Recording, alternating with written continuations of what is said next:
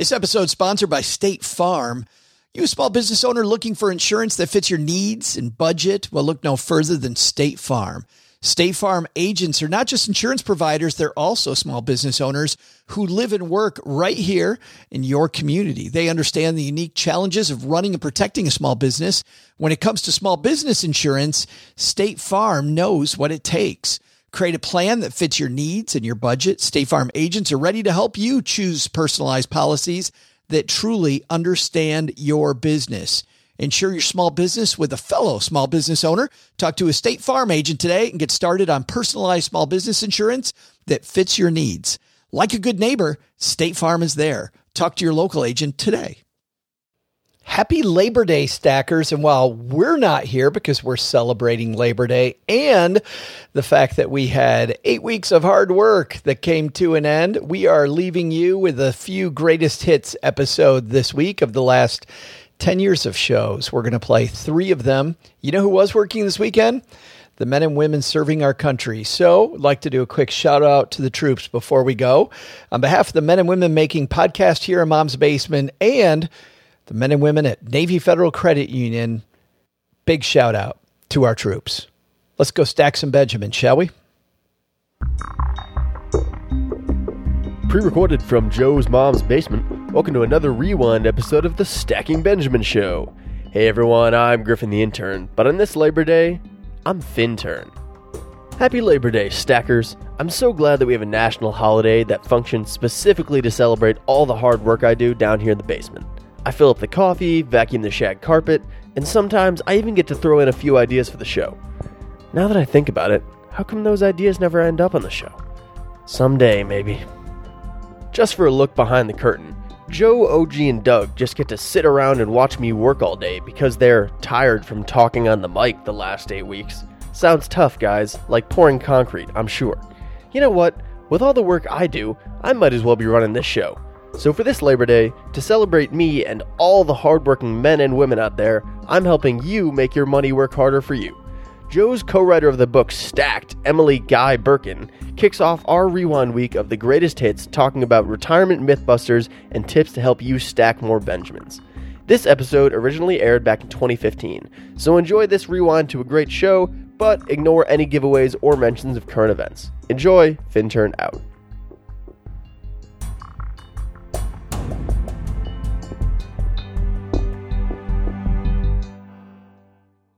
Hey, Ronnie, let's go, pal.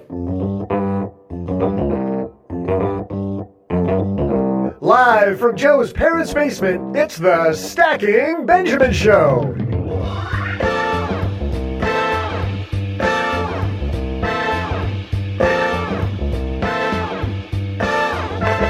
On today's wild and crazy Retirement Week episode, author of Choose Your Retirement, Emily Guy Birkin. News on Smart Beta, my trivia segment, your letters, and more. Here they are, 2 guys who should have retired this podcast ages ago, Joe and O.G. Hit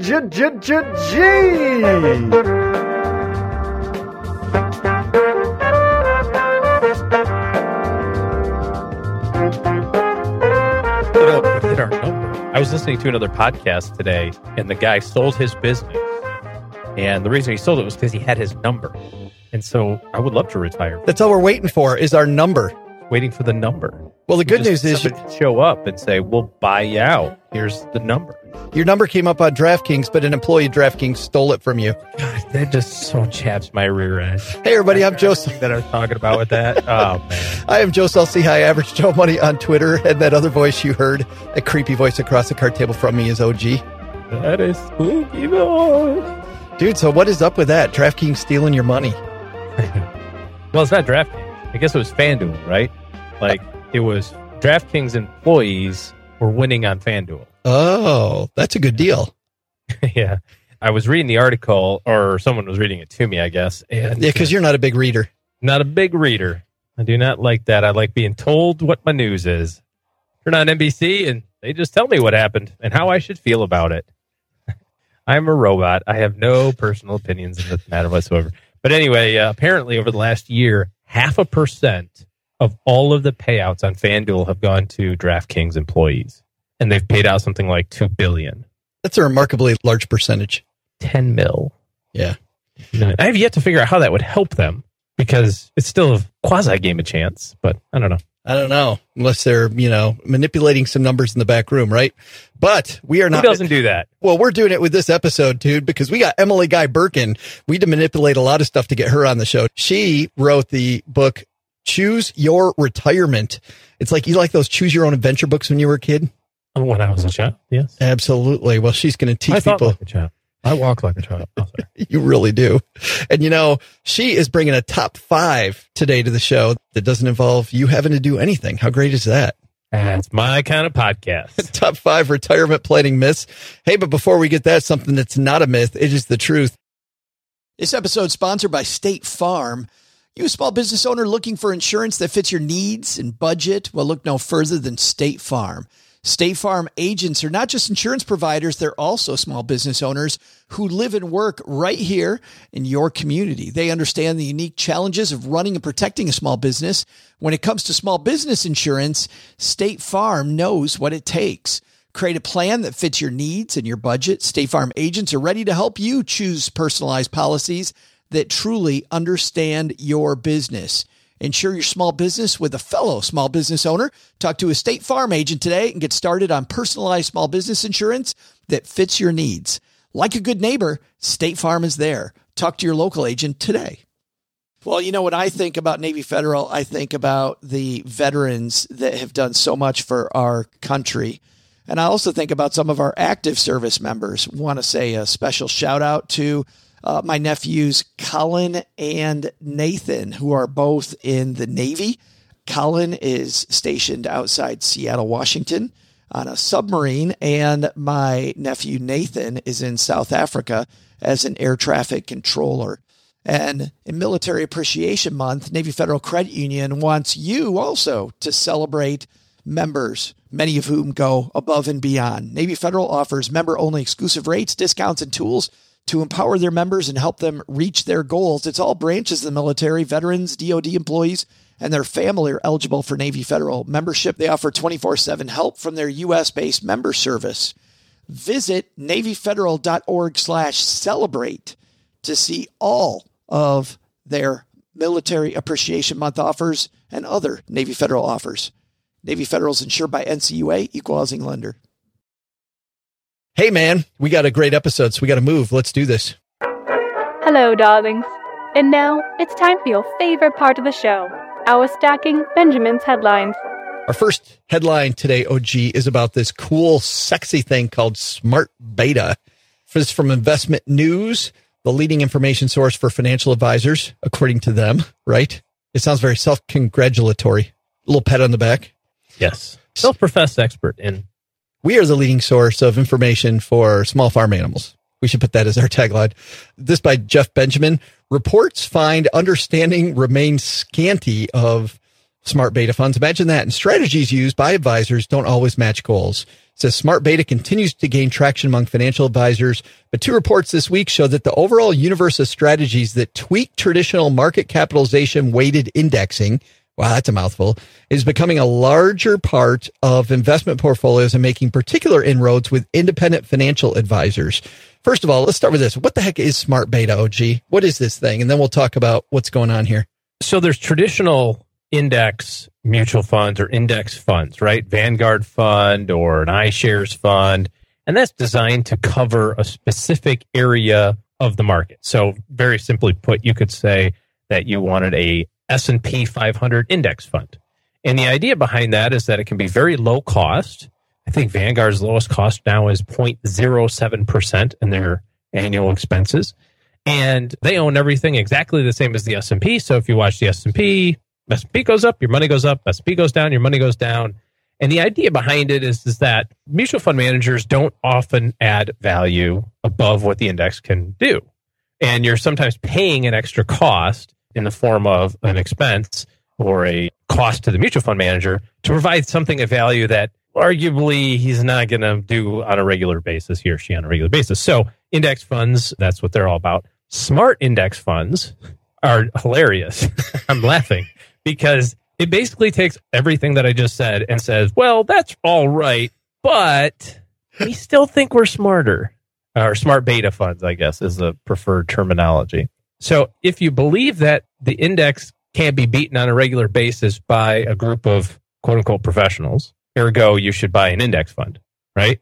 Then how in the heck do you think you should beat the index by being a smart beta index fund? Which is basically just a couple of people saying, you know what, we're going to focus on dividends because dividends are going to be awesome. And so they'll screen for higher dividends and they'll tweak that index and say, okay, it's an S&P 500 fund, but it's really only an S&P 500 fund, maybe that only has high dividends over X% of yield or something. And then it does well or it doesn't do well. And if it does well, then they tell you all about it. If it doesn't do well, it fades off into Neverland. This is a very classic example of survivorship bias, right? Like what wins when you look back and you say, oh, well, I should have had that. That was an awesome investment. Again, that has no bearing on the future. It's funny because this is a very big joke to me. 68% of advisors in this research that's part of this article, 68% of advisors who use exchange-traded funds are already incorporating smart beta products into their client portfolios.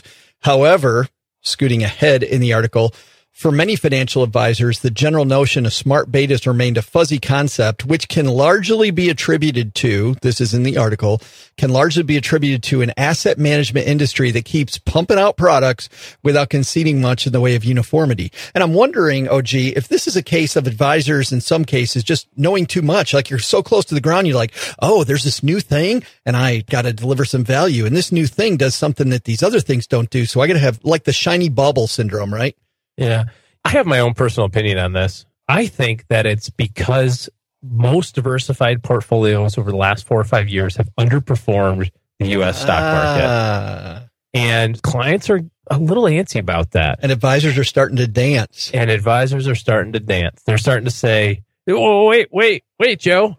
I know that last year you only got 6%. The S&P was up 14. I know. I got you a nice diversified portfolio, but that doesn't mean anything to you right now because you see 6 and then you see 14 and you're ticked off. But boy, let me tell you something. I got the new thing. Not the new thing. You got the new thing. Yeah. I bet you that has a lot to do with it. I really do.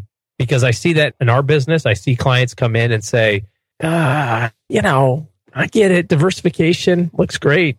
Tell me again why I should be happy with it. But, diversification is one of those things. You can't predict it in advance. So the performance of those different areas. But that's my guess. I really think that and investment firms or product companies, let's put it that way, are seeing money going out of actively managed funds into ETFs. We've covered that a lot of how much inflows are going into ETFs versus actively traded funds. So they're saying, well, let's just have another active fund. We'll just call it an index fund. But it'll be an actively traded fund, and we'll charge like it's an actively traded fund, but we'll call it something different. But it'll be kind of like an index fund. All right. It's really a mutual fund, just with a different, I think, what do they call that? A wolf in sheep's clothing. Our second headline comes to us from SoFi. The return on education, an ROED, they call it, ROE degree, right? What's your return on education?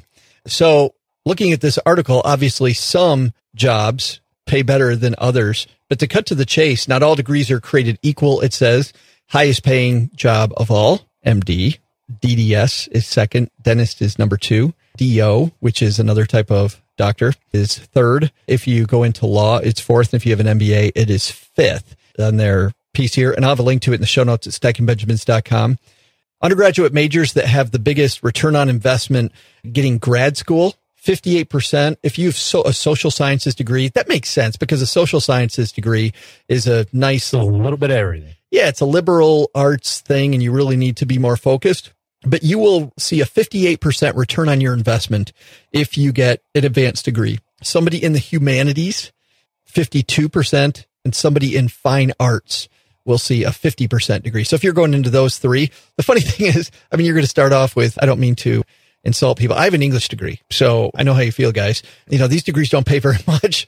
Although you could never tell by your writing and speaking ability. Yeah, maybe have English degree. Undergrad majors that gain the least return on investment by getting an advanced degree. The most? Those were the most. So 58% higher for social sciences. So if you just got a BA, didn't pay much, 58% rise if you got a grad degree, 52% for humanities, 50% for fine arts. Well, this isn't necessarily an increase on the cost of tuition or something like that. It's the increase compared to what your undergrad was compared to graduate earnings. Okay. Right. If you have a graduate degree, you can expect a pay increase of 58% over not having it. I see. Yeah. Those are the highest. Ones that had the least, these will be surprising. Mathematics was third least at 34%. If you can do math, apparently, with a BA, getting a master's. They start higher, though, right? They do math start undergrad degrees are a little higher off the gate. That's right. And business, 28% raise if you get a graduate degree, if you go for your MBA. And then engineering is third at 24%. And I think that's why they tell a lot of people, especially in business and engineering, OG, that if you're going to go for the graduate degree, work for a company that'll pay for it for you, right? Yep. Because I saw a thing in U.S. News World Reports a couple of weeks ago about the return on investment in schools. So it listed all the coverage of business schools or something like that. But it was, how hard is it to get into? How much does it cost? And then what do you get as a pay bump year 1? And then what is your compensation year 10 or something? I really think that should go into your decision making. Absolutely. When it comes to going to school, going to a different school, picking a degree. Just because you don't like a certain area doesn't mean that you can't have a degree in business. If you say, well, I just really don't like finance or something, there's business degrees in computers. There's business degrees in humanities and human resources. So there's a lot of different variations on that. But I think when it comes to school, we should probably spend a little time on that. We had Lydia Frank on from PayScale, if you remember, maybe 8 or 9 months ago, talking about that, about some schools charging way too much and other schools being a great return on investment. And I haven't seen when their survey's coming out again, but we got to have her on because I think that's a good thing to track every year. I totally agree with you. And then in general, grad school pays off, but there are 2 majors where graduate school does not pay off. If you have an undergraduate in business and you go for a degree in the fine arts, you're going to go down a graduate degree in the fine arts, get a master's of fine arts. You're going to lose 11.4%. And I think that's just because business pays higher than painting. What'd you do before you started playing flute? Oh, I was a CPA. But you replace money. Not that there's anything wrong with being a flautist. No, you replace money with a lot more fun. Yes. Especially then you can charm snakes and stuff. And who doesn't like a snake charmer? Like the Pied Piper, right? Walking through the town. Yeah, we got to let that one go. On them. Also, if you have an just a terrible nursery rhyme. Yeah, and an undergrad degree in engineering, of course, combined with an MFA, Masters of Fine Arts, is a negative 16.5%. So, SoFi's top 5 tips. Let's get to these so we can get on to Emily Guy Birkin talking about retirement. Number 1, before applying to graduate school, don't assume you need a graduate degree to advance in your field. I think that's a huge one, OG.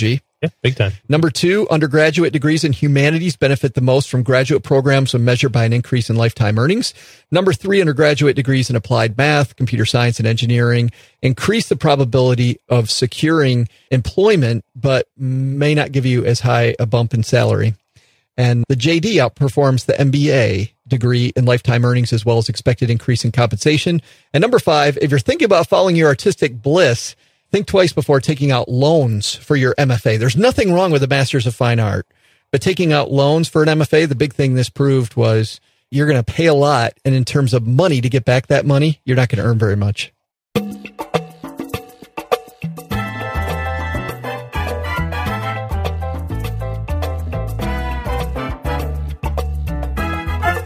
Choose your own adventure is one thing. Choosing your own retirement, that's a big fat adventure, OG. I would love the idea to choose my own retirement. Isn't that fantastic? I choose not to retire right now. That's funny that you say that because this idea of retirement has changed dramatically, isn't it? Especially since I even began practicing. I mean, especially in Detroit, it was a 30 and out atmosphere when I first started. And now this idea of 30 what and out, what does that mean?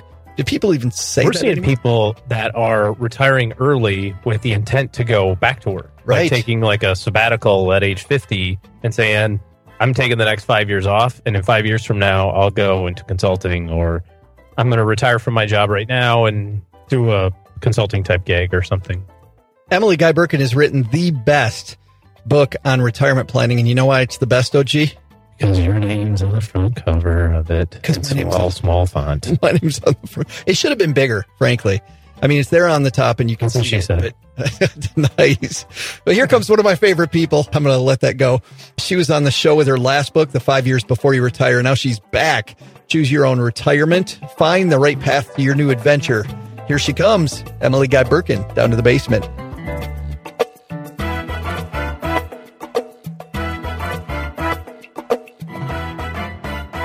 And Emily Guy Birkin joins us in the basement. Welcome, man. Oh, thank you for having me. I'm very happy to be in the basement. Do you feel a little creepy just saying that? I'm happy to be in the basement. Yeah, it does sound like something a serial killer would say. Or that you'd say to a serial killer, oh no, I'm happy to be here.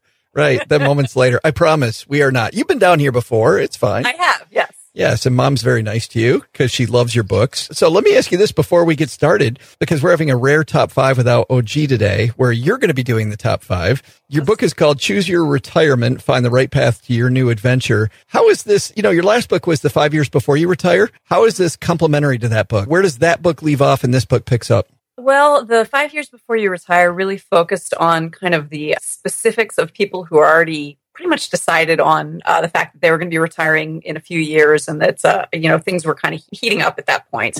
So Choose Your Retirement kind of takes a step back and looks at the idea of retiring as a whole. And so it's going to be very helpful, yes, for people who are closer to retirement, like my audience of 5 years before you retire, but it's also going to be helpful for younger people. I mean, someone who is in their 20s, just starting a professional career, can find a lot of really good information in Choose Your Retirement, whereas 5 years before you retire might be just a little bit too far off to be helpful to a young professional. That's funny because when I was reading through the book, you start off by saying that a lot of financial professionals just scare the crap out of you. Mm-hmm. How is that? Because I used to be a financial professional. And although I look scary, I don't think I bite. What is it that bothers people and makes them not do anything or freezes them, I guess? Well, there's the sense that if you get it wrong, you're going to screw up your entire life.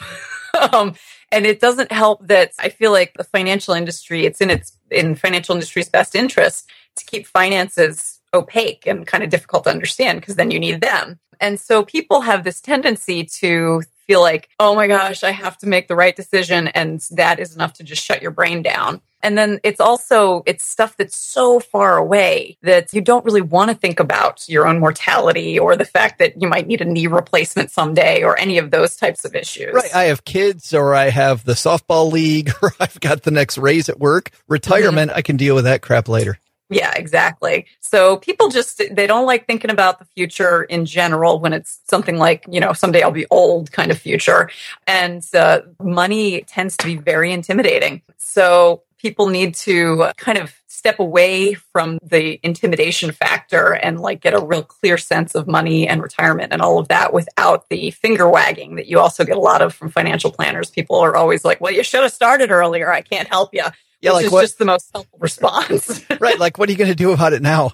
Yeah, well, if you'd made a better choice when you were 25, you wouldn't be in this situation. Okay, thanks. Let's deal with things as they are rather than as they could be. Yeah. No, that's great. So now it's just clearing a path between where you are today and where you want to be. You spend a lot of time talking about dreaming big. And I love that because as a financial advisor, I thought that people that do take it seriously spend a lot of time on the numbers. And those are the people that go, oh, I don't need to do all that foo-foo stuff. But really, I mean, if I'm taking your book as an example, doing that foo-foo stuff, that dreaming is really the heart of getting where you want to go. Yeah, absolutely. Because if you just focus on the numbers, you might be able to afford this great retirement, but it might not be the exact retirement you want. If you think about it, people dream about stuff like, I don't know, let's say buying a boat after they retire. Now, I tend to be a very pragmatic person. And so you talk to me about buying a boat and I'm thinking like, all right, where am I going to store it? What am I going to do if it leaks? How am I going to maintain it?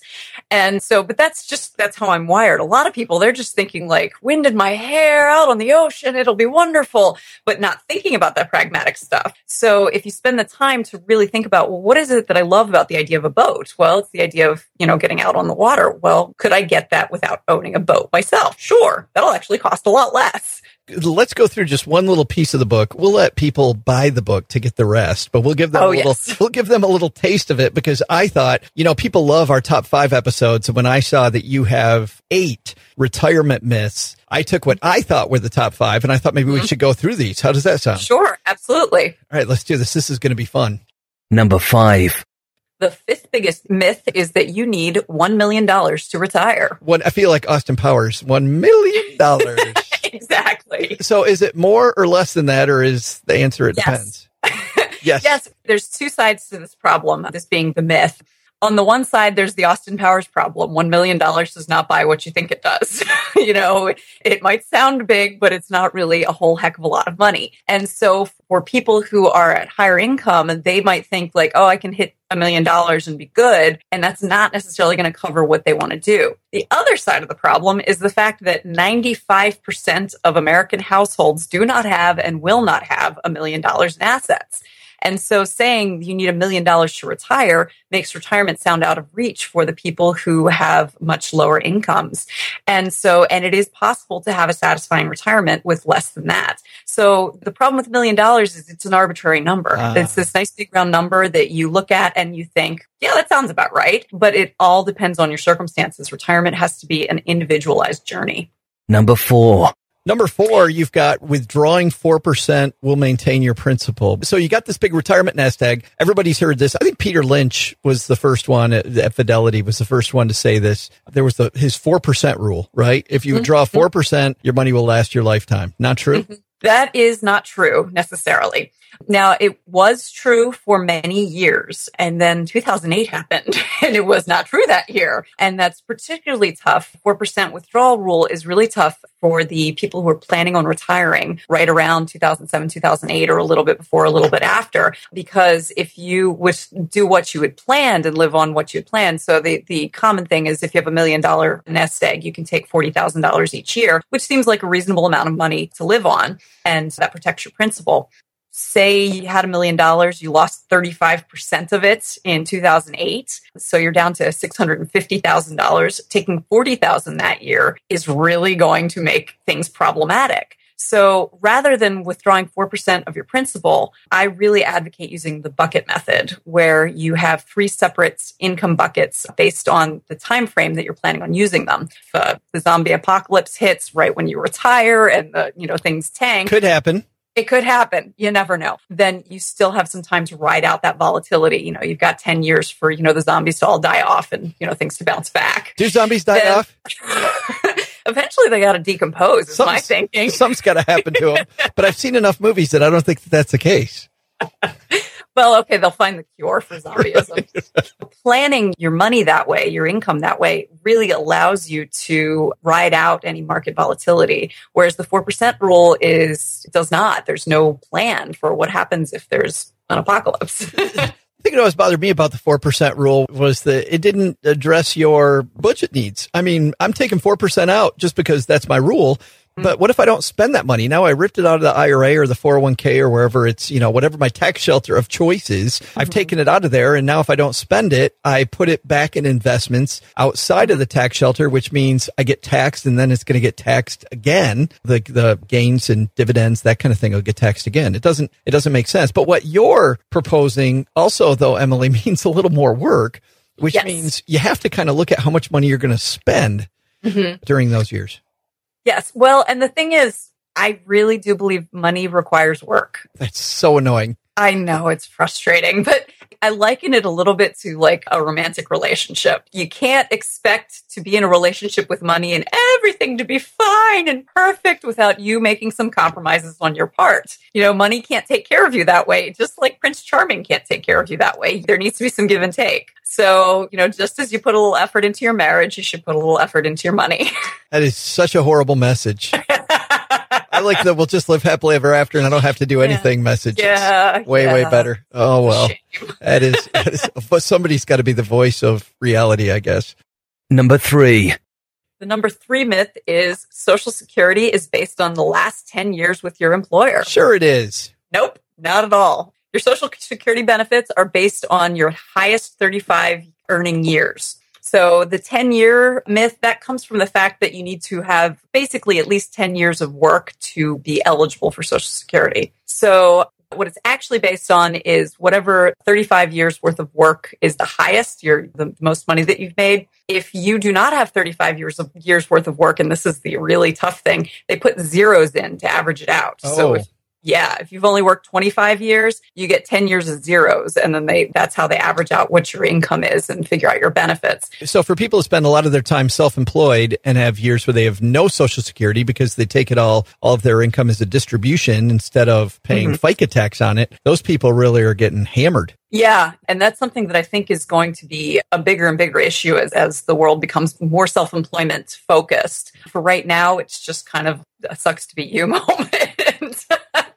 So how do you get the true number? I'm imagining you just go to the Social Security Administration. Yes, the calculation for it, as you can imagine, is mind-boggling. So they've got calculators, and there's also something called a My Social Security account, which will do all of this information for you. And as long as you have a Social Security number, you can sign up for My Social Security account and get all the information that you could need, whether you're still employed or retired or anything. It'll give you an idea of what you can expect from your benefits. And we had Devin Carroll on recently, who is a Social Security expert, and I was just blown away by how complicated Social Security really is. Yeah, it's really complicated. I'm currently at work on a book on Social Security, and there have been a couple of times where I had to pick my eyeballs up off the floor because they just rolled out of my head. But it's such an exciting topic, too. It is actually more interesting than I anticipated. There are, and again, but I am a money nerd, so I mean, take that with a grain of salt. Yeah, but I think we're all money nerds. We find money we didn't know what we had, right? And there's so many people that miss out on money. And the scary thing is people at Social Security Administration don't even know the rules. Yes, that's what's really surprising. I hear a lot of stories of people getting told completely wrong information by Social Security Administration personnel. So painful. It is. Absolutely. Number 2. Number 2 has to do with healthcare. Yes, the number 2 myth is Medicare is going to take care of you. Sure it will, girlfriend. Oh, I'm afraid not. Fidelity every year does a calculation of how much a 65-year-old couple retiring that year will spend in healthcare. And for 2014, which is the most recent numbers they have, that was $220,000. What's really frustrating is that the 65-year-old couple is eligible for Medicare. So in addition to Medicare, you can expect to spend $220,000. Wow. Now, I will say that several different researchers have not debunked that so much, but said that that's an average and that's something you got to look at, your own personal situation. And it also does not necessarily take into account the fact that people might graduate to different levels of care needed. So, for example, you might have a stroke, need some care, go to the hospital, but then be able to come home and, be living independently for a while, that sort of thing. Whereas I think the Fidelity numbers assume that once things go downhill, they really go bad. But it is important to know we have this tendency to think, Medicare covers everything, and it really doesn't. Medicare Part A is just hospital insurance. It does not cover staying in a nursing home, and it does not cover doctor's appointments. Medicare Part B, it does cover doctor's appointments, a lot of preventive care, but you have to pay for it. There's a monthly premium of, and forgive me, I'm going to get this wrong, but it's about $105 per month. But it doesn't have prescription drugs. So that's where Medicare Part D comes in. And then there's Medicare Part C, which is also a possibility. And it gets very, very confusing very quickly. When I was first researching Medicare, I would rage to my husband when he came home. I was like, they're making people's nanas figure this out. This makes me angry. It's like alphabet soup. Yes. Yeah, there's so much. And it's very easy to get the less than ideal product for yourself and not necessarily understand what's going on. And, if you add in health problems, having a senior who's suffering from health problems, trying to figure this out, it needs to be reformed, quite frankly. All right. I've got goosebumps. We're already at number 1, Emily. How exciting. Can you believe this? You ready? Oh, yes. All right, here we go. Number 1. The number 1 myth is you will need 80% of your salary in retirement. Now, for our listeners to know, Emily didn't list these in top 5. I did. And I'll tell you why I put this one as number 1 of all the myths that are in your book, because this crap I heard over and over and over, and I still hear it constantly. 80%. What's that all about? Well, the problem with 80% is that it is based on what your income is rather than what your spending is. So 80% of what your income is doesn't necessarily have anything to do with what your spending is. Zero. Yeah. So you could need actually 150% of your salary in retirement because of what you're planning on spending. Or if you just want to sit on your couch and eat Cheetos and watch daytime TV, you could need 13% of your salary. That's my dream, by the way. It's a good dream. It's you get to sit in your basement. So how great is that? Close the door, can't hear mom yelling, I'm good. Exactly. So it's just frustrating because people tout this as like a rule from handed down from on high, when it's just a rule of thumb that doesn't have anything to do with anything, really. Why would you assume that you can live on 80% of what your income is right now? Is that anything related to what your spending is? And so that's the important thing. And this is part of, where you got to take care of your money. You got to know how much you spend. I see this in 401k guides, like how to choose the right amount to put in your 401k. Well, take 80% of what you make now, and that's what your goal. No, what are you talking about? We've got big, huge organizations running 401ks. That reminds me of, it's the jewelry companies that decided that 2 months' salary is how much a ring is worth. Right. That's scary. So the book's called Choose Your Retirement, Find the Right Path to Your New Adventure. And actually, let's talk a little bit about how this is, because I like the way that the book is outlined. The first part is clearing your path toward retirement, and really is about, well, it starts off with your money psychology, but it also is about demystifying your investments. What's part one all about? So I wanted to kind of take that intimidation out of money that we were talking about. And so the first thing you got to do is you got to know how you view money. Now, we tend to think of money as just dollars and cents. The economists talked about Homo economicus, who, makes these rational decisions. But if you've ever met anyone, that's not true. I was going to say that person doesn't live among us. Yeah.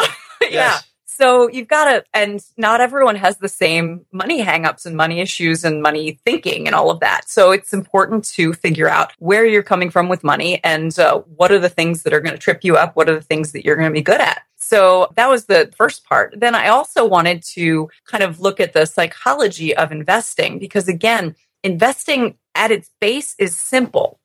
The problem is a lot of people throw a lot of noise in there. Again, it's the financial industry. It's in its best interest to make investing kind of complicated and scary. And it's even also financial media, by the way, because financial media gets paid on commercials, CNBC, Fox Business, commercials. So if we can make it really complicated so we can fill up the 24-hour schedule, that's better for us. Exactly. Yeah. I was just thinking about even pop culture talking about investing. They make it sound like investing is about timing the market, but that's gambling. And so I wanted to give some ideas of what psychological problems people have when it comes to investing, how to overcome them, and how to get to that simple aspect of investing. And I also wanted to help people understand what are some of the barriers that are in between themselves and having a robust retirement fund, because a lot of times those barriers are either in your mind or they're really simple. And so you just have to identify them. You spend a lot of your time talking about dreaming big, which is what I like. I mean, you've got, 60 pages on what we just talked about, then 40 pages on the subject that we just talked about. We went over 5 of the myths, but you go through a lot of retirement myths. But then you spend a long time on, and really, it seems like the third part of this book is going to be different for everybody. Like you're going to pick and choose your chapters, whether you want to live abroad, if you want to travel, if you want to retire early, if you want to change careers, you want to go back to school, you want to work part-time. You're going to do different things. You're going to choose your own adventure. Yeah, exactly. Yes. So yeah, I wanted to give some of the specific details that are missing from a lot of retirement books for the different types of retirement dreams out there, because everyone's retirement is going to be different because you're following what you want to do. And so I identified 10 different things that people might want from retirement, including, everything from moving closer to family to retiring abroad to retiring early and all of those that you mentioned. And really looked into what the specific logistics you need to worry about for those things are. So, if you want to retire abroad, how easy is it? And that one was surprised me as how easy and inexpensive it can be. It made me think maybe I'll retire to Ecuador. I don't know. Yeah. Guatemala. Yeah. So, and those are the sorts of things that you generally would have to find a specific retirement book. You know, there might be a retirement book on retiring abroad, or a retirement book on retiring early, or one on how to change careers. But you're not going to be able to find a general retirement book that will help steer you if you're not sure what you want to do, or that will give you some options and give you some ideas of what to expect from different paths that you might be interested in taking. So by putting it all together, people can, for one thing, kind of try on, you know, different ideas like, oh, okay, this is something I might have to worry about. I don't know if I'd like that. This is something else that might be interesting that hadn't occurred to me. And it also kind of gives those logistical concerns that I don't feel like a lot of people get a chance to look at. Yeah. And in layman's terms too. Yes. By the way, getting back to the boat, you know, you've heard the joke about the 2 best days of a boat owner's life. The day they buy it and the day they sell it. Yeah. Yeah. The whole time you were talking about the boat earlier, I thought about that. This is why I will never own a boat. A sports car. Right. Books available everywhere? It's available everywhere. Yes, it's on Amazon and anywhere books are sold. We'll have a link to it in our show notes also at stackingbenjamins.com. So last question, Emily, you've got somebody in an elevator for 1 minute. Don't you hate these questions? And you want to give them your one like overarching piece of retirement advice. What would it be? Know yourself. Figure out who you are, both in terms of how you handle money and what you want from life. And if you do that and are true to yourself, you're going to have a life.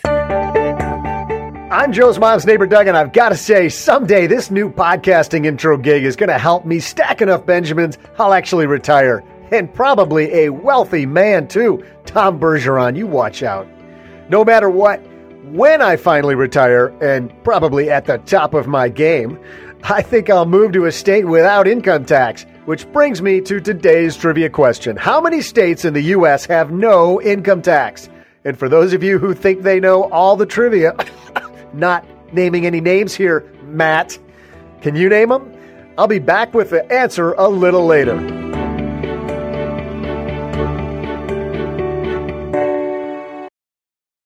And now a word from our sponsors at Betterment. Do you want your money to dream big? Do you want your money to be a total self-starter? Are you annoyed that your money doesn't work hard enough? Well, don't worry. Betterment is here to help. Betterment's the automated investing and savings app that makes your money hustle. Their automated technology is built to help maximize returns, meaning when you invest with Betterment, your money can auto-adjust as you get closer to your goal, rebalance if your portfolio gets too far out of line, and your dividends are automatically reinvested. That can increase the potential for compound returns. In other words, your money's breaking a sweat while you can be breaking bread. You'll never picture your money in the same way again. Betterment, the automated investing and savings app that makes your money hustle. Visit betterment.com to get started. Investing involves risk. Performance is not guaranteed. Well, if you're new to Stacking Benjamins, you may not know that I've tried out a lot of personal finance apps. I like to be a guinea pig and try out all these things. So I know what I'm talking about when it comes to what's helpful and what isn't helpful. And the app that I've used the longest has been Monarch Money. And it's because Cheryl and I, my spouse, were able to collaborate together. We can work on our goals together, and our budget and our goals are right next to each other on the app. It is clearly the next generation of personal finance apps. So what is it? Monarch is the top-rated all-in-one personal finance app. It gives you a comprehensive view of all your accounts, investments, transactions, and more. You create custom budgets, track progress toward financial goals, and collaborate with your partner. And now, because you're a stacker, you'll get an extended 30-day free trial when you go to monarchmoney.com/Benjamins. I love the fact that we get to collaborate. I love the fact that it's customizable. And I also love that it's this ad-free privacy you can trust. They never sell your data to third parties or show you ads. After trying out Monarch myself, I totally get why it's the top-rated personal finance app. And right now, because you're a stacker, you're going to get an extended 30-day free trial to try it out like I try out many different apps. And this one was sticky for me because, well, you'll see when you try out the 30-day free trial. Go to monarchmoney.com/Benjamins. That's monarchmoney.com/Benjamins for your extended 30-day free trial.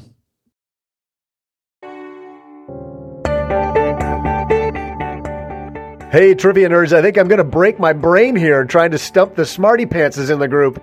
Here was today's trivia question.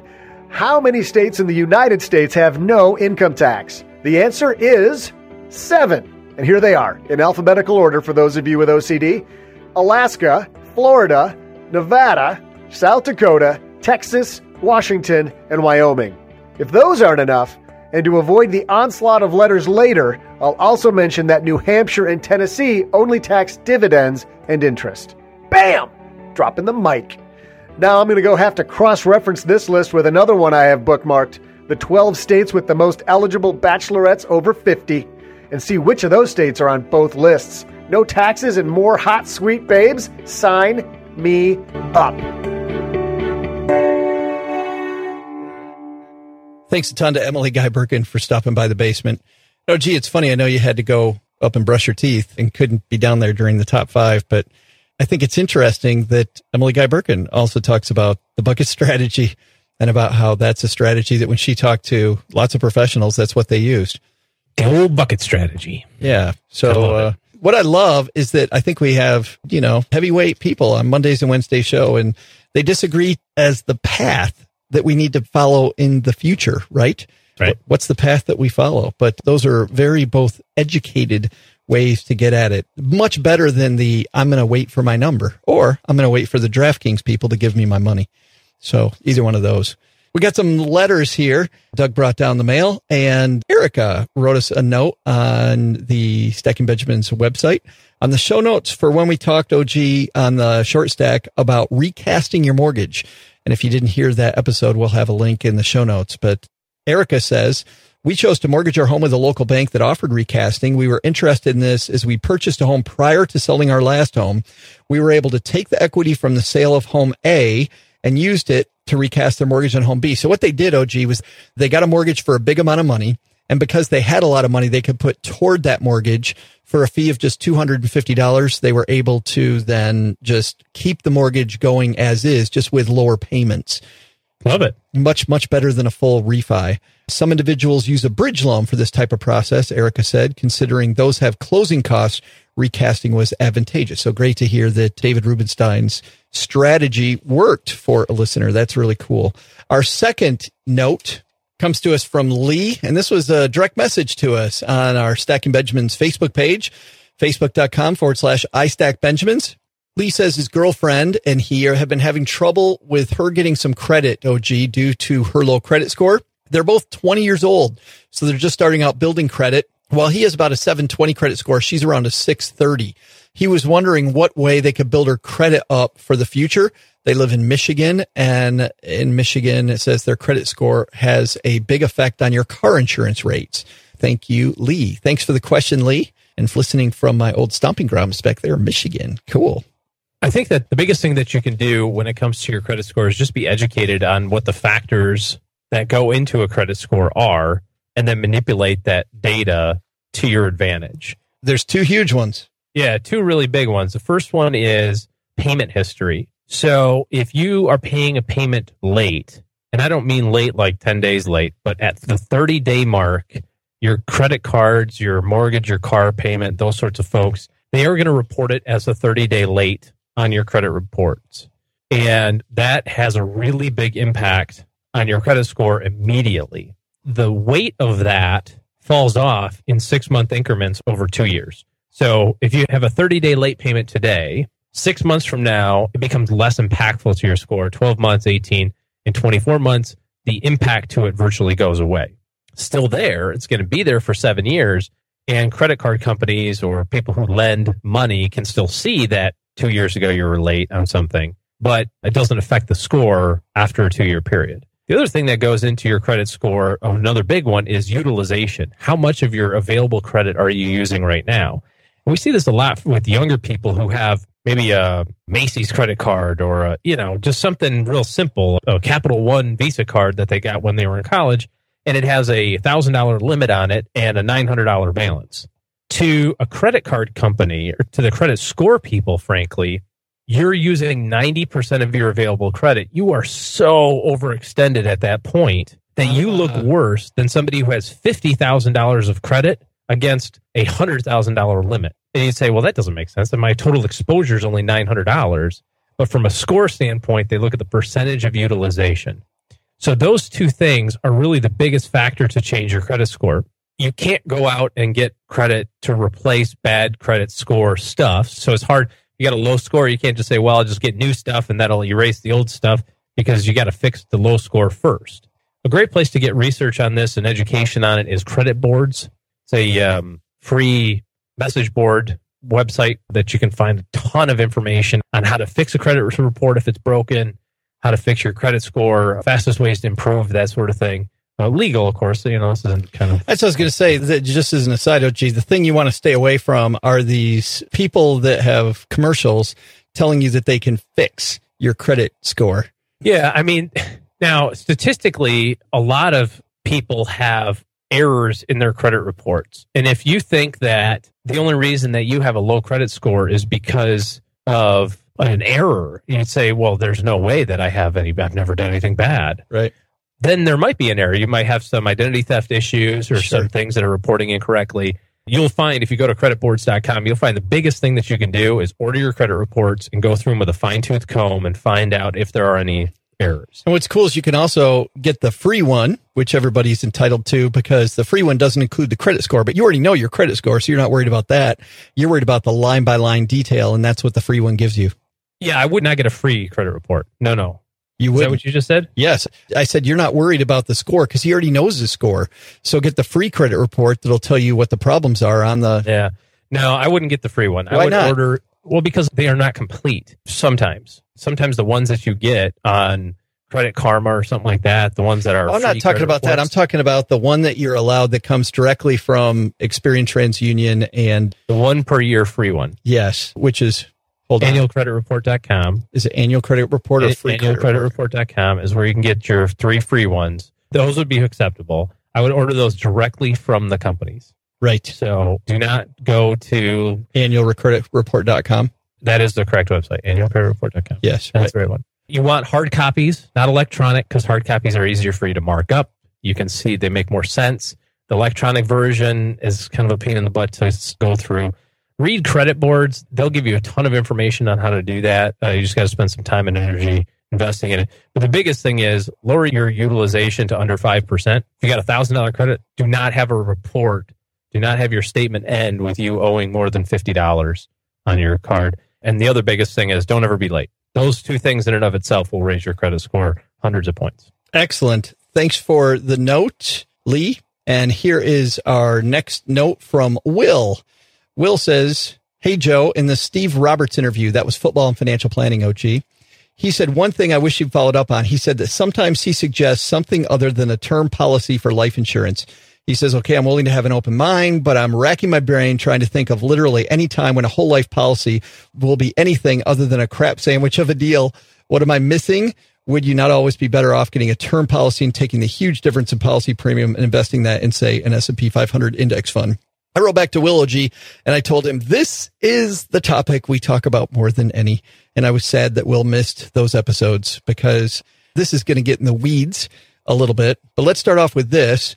We agree, Will, between 95 and 97% of the time that a term life policy is definitely the way to go. However, there are not bad insurance policies. Now, insurance types, there may be bad insurance policies that have been put together poorly by companies, but whole life is not a bad type of insurance. Universal life is not a bad type of insurance. Variable universal life isn't a bad type of insurance. Variable second to die policies are not bad. There are bad salespeople using them in bad ways. So these policies were created for reasons, and the reason that most people get into trouble with those policies is they're using them for a reason that they're not intended for. As an example, you can't use a term life policy in place of a variable second to die and have anything happen except the wrong thing. Yeah, this is just like any financial tool. There's great uses for it, appropriate uses, and bad uses. Yeah. A 95-year-old widow does not need to have a 20-year private placement oil drilling investment. It's, oil drilling investments are great for the right people at the right time, at the right point in time in their life. That being said, insurance is one of those things that has been, for whatever reason, demonized by a couple of really high-profile financial, quote-unquote, professionals. Gurus.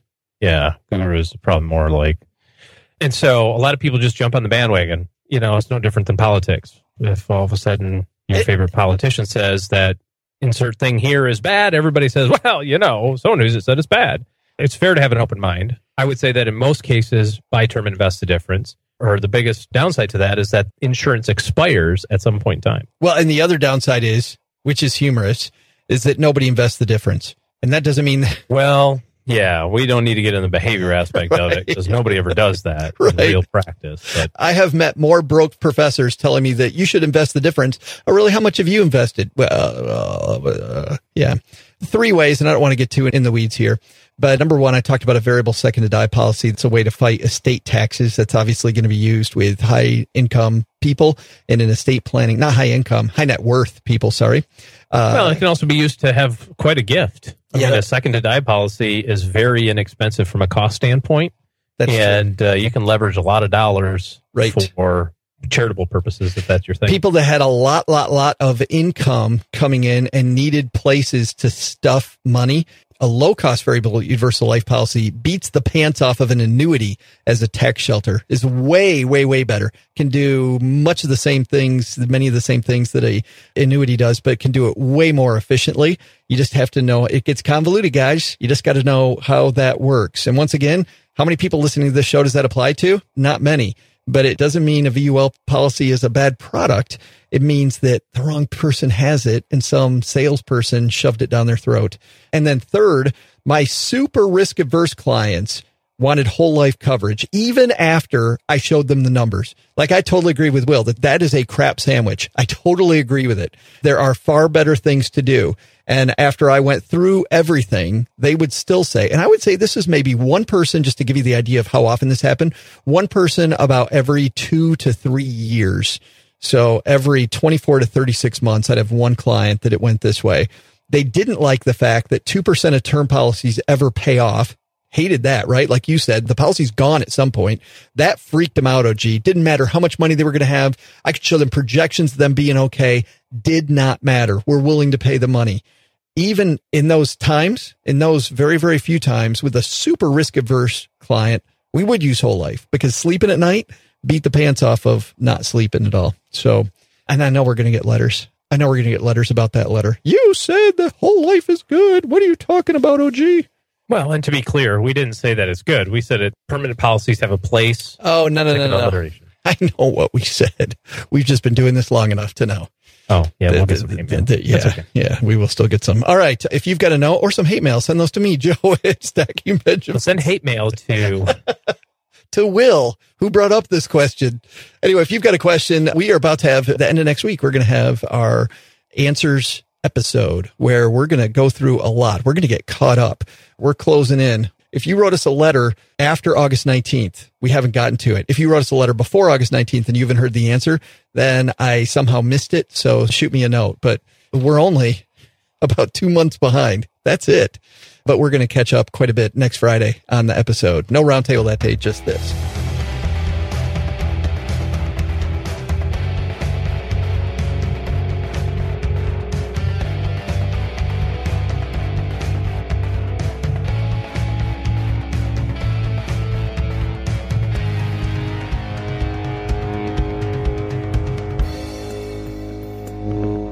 All right.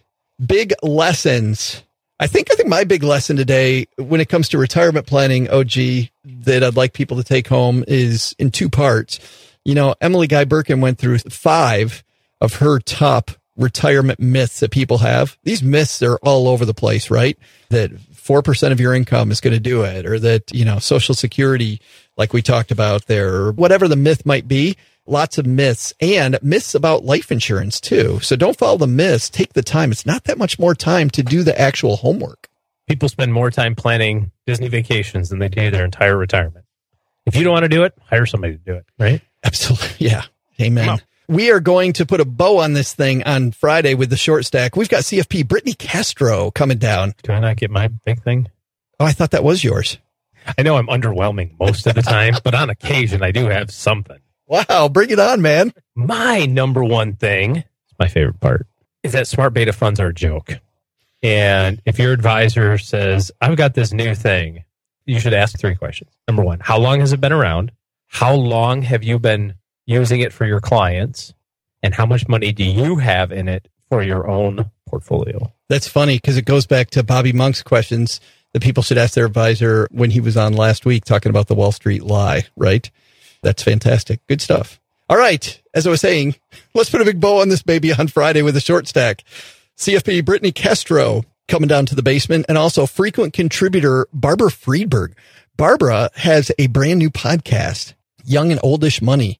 She and Bobby Lee talking together about money. Cool. Yeah. Bobby's a millennial. Barbara is not a millennial. And the two of them talk finance. So we'll have them on along with crazy man Greg McFarland on Friday, stacking more Benjamins and more retirement planning discussions. We'll see everybody then.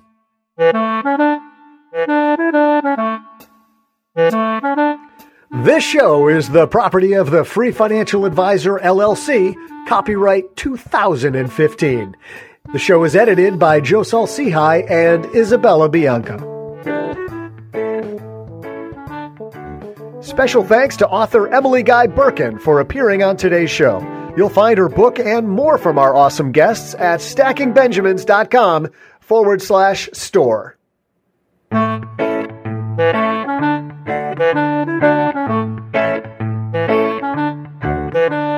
You know, Joe, I really thought doing these credits completely naked would have been a lot more fun than it actually was.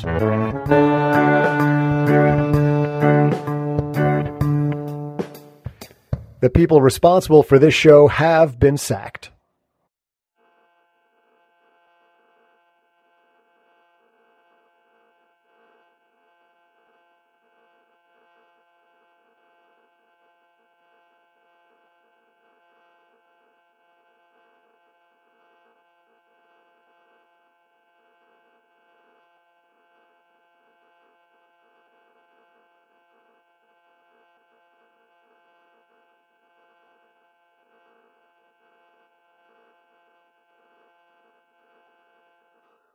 Welcome to the after show, the part of the show that doesn't exist. We refer to it sometimes as dessert. But even if you talk about dessert out in the open, which what happens in the after show should stay in the after show. But if you talk about it, we will deny. We know nothing about this part of the show. But we have not done this in a long, long time. We have some people, and it's mostly listeners that have been around for a long time, that use our Amazon links. I've got a list here of the most expensive things that were purchased. And this is usually, most of the time, technology related. Yep. Biggest thing was a computer. Somebody bought a computer that was an actual computer, but maybe the same person. As a matter of fact, somebody bought a computer and then returned it. So thanks for that. Really appreciate getting our hopes up. Yeah, you could have left it there. Yeah, and who cares if it worked for you? It was money in our pocket. In our pocket, yeah. Taken away from. So the biggest thing was the computer at about $1,500. Wow. That's how much the computer costs, of course. And let me see if I can't find a couple of really, really interesting things. Lots of books. There's got to be some good books. Let's see. Somebody's studying for the SAT. Okay. Somebody's trying to learn how to use QuickBooks. All right. Okay. And a Bible. It's nice. Lego books. Ooh, Richest Man in Babylon. That's a good book. Maybe we do that top 5 books. We'll have to talk about Richest Man in Babylon. E-Myth. There's another great one. We'd love the E-Myth. How to grill with Weber's Way to Grill. Oh. That's making me hungry. You know what I just did? Speaking of grills, I just replaced a bunch of pieces of my gas grill. Like, you know, that's nice, isn't it? You have a Weber grill? I've got a charbroil grill. Yeah, okay. So it's just similar. Yeah. It cost me $50 and I'm completely rehabbing my grill. Yeah, the whole thing is, yeah, I did that with ours after we moved. I took out all the lava rocks and all the burners and the little drip things and everything, and I just put all new stuff in there. Yeah. And much less expensive. Yeah, than buying a brand new one. Yeah, absolutely. Okay. Somebody spent $14 on salad dressing, Italian salad dressing. That's some good. $14 salad dressing? It was like one of those packs. Oh, yeah. That's some good salad dressing, $14. Yeah. Bulk salad dressing. Does it say like salad dressing in big black letters on the pack? I didn't look at it yet. Let's see here. A lot of Kindle books, magazine subscription. Oh, here we go. Here's a music one. Billboard's greatest Christmas hits. Oh, it's getting to be that time of year. When you guys 1935 to 1954. Oh, cool. Did they even have Christmas back then? I'm not sure. I don't think we're going to find out who made that one. I'm not. That's a one-off person who bought, so like literally turned on their computer for the first time and figure out how to get to Amazon. I don't know when that fad Christmas started. When did that start? That's what I mean. That'll get us some. Somebody bought a whole boatload of ink. Holy crow. $380 worth of printer ink. Wow. Well, you know what? That's how they get you. They give away the printer for free. They totally do. Yeah. A bicycle? A Schwinn bicycle? Haven't you thought that every time you went to get ink? Seriously? This guy's the same person. Schwinn bicycle with a child mount seat. Or, okay. Good. Birthday present for the kid, right? No. Men's bike with a child seat on it. It's a present for a big kid. Oh, you know what I mean. Okay. Airbed. Somebody's having some friends over. A couple of bikes, actually. Maybe there's a whole family of bikers. How many times they're cyclists, by the way? Bikers are a whole different thing. Yeah, the guys with the leather jackets. How many airbeds have you had in your lifetime? I've had it really? We always have one, for if people come over and we've got too many. So we blow that baby up and there's always a hole in it. There always is. Yeah, I just have a house, actually. Oh, how do you get that? Somebody buy a house on Amazon? Not yet. Oh, here's an audiobook. You're going to see this one. The Husband's Secret. Uh-oh. Oh. Couple of I Survives. So I've got I survived Hurricane Katrina and I survived the San Francisco earthquake of 1906. I wonder if it's the same person. I don't think it's the same person. Might be two different people. I'm still wondering what the husband's secret is. Is it that he plays DraftKings? Have you seen that commercial that the wife's on the computer? She goes, who pulls this stuff up on the computer? And he kind of is in shame. He's like, I accidentally clicked on some links. The kids weren't even home. And it's like a commercial for Lowe's or something. It's like, what? Yeah. So sorry. You got one? You got a winner? I think so. I think these people might be together. I think the husband's secret also bought the intimate lubricant and the Trojans. Nice. 36 count. That's ambitious. It's like a 5-year supply. They're gonna go bad. Is there an expiration date on those? Yeah, I'm sure. Yeah. 36. That's you turn on, my friend. You turn on the audiobook, The Husband's Secret. You listen to it together over candlelight. Take the edible. Between those two things and the steel meat marinade injector. That's the same person too. I think so. It's all a part of the same game. Oh, that's great. All right. Jump on Amazon real fast. I need an audiobook, box of Trojans, some lube, and a heat injector. We need it before the mood's gone. Oh, and a natural penis enlargement pill. Are you kidding me? And a male something enhancer. You got to be kidding me. You're kidding me. No, I'm looking at it right now. It was a audiobook, actually. It's kind of odd. It's an audiobook about how to... Yeah, it kind of all goes in the same thing. So adventure seeking, developing attention to detail, developing hard rock abs, and then be better in bed, I guess. I'm trying to be somewhat PG. And then a member enlargement. It's got to be subliminal tape, maybe? I think that, a 500 pack of rubber bands. I think all of that together. Actually, I think that might be the secret to the enlargement. StackingBenjamins.com/Amazon. And if you're that person who bought the husband's secret and the meat stick and the Trojans. Meat stick? What was it? A meat injector. A meat injector, yeah. Hot beef injector. Let's see who that is. I don't think we're going to get any take. We'll see, man. You never know. I didn't know about some of the other things we've had either. We'll see.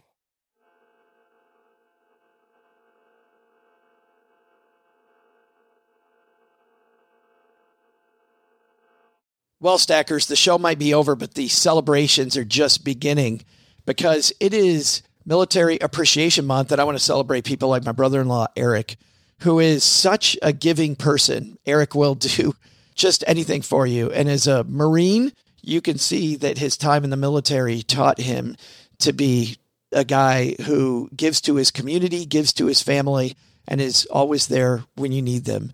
This Military Appreciation Month, Navy Federal Credit Union wants to celebrate members like Eric who go above and beyond.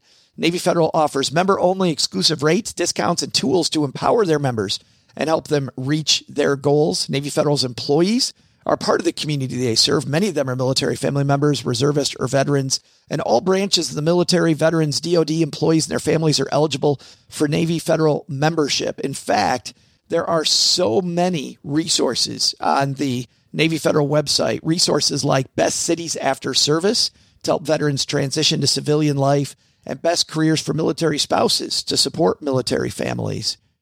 Visit NavyFederal.org/celebrate, and you'll see all of their Military Appreciation Month offers and other Navy Federal offers. Navy Federal is insured by NCUA, Equal Housing Lender.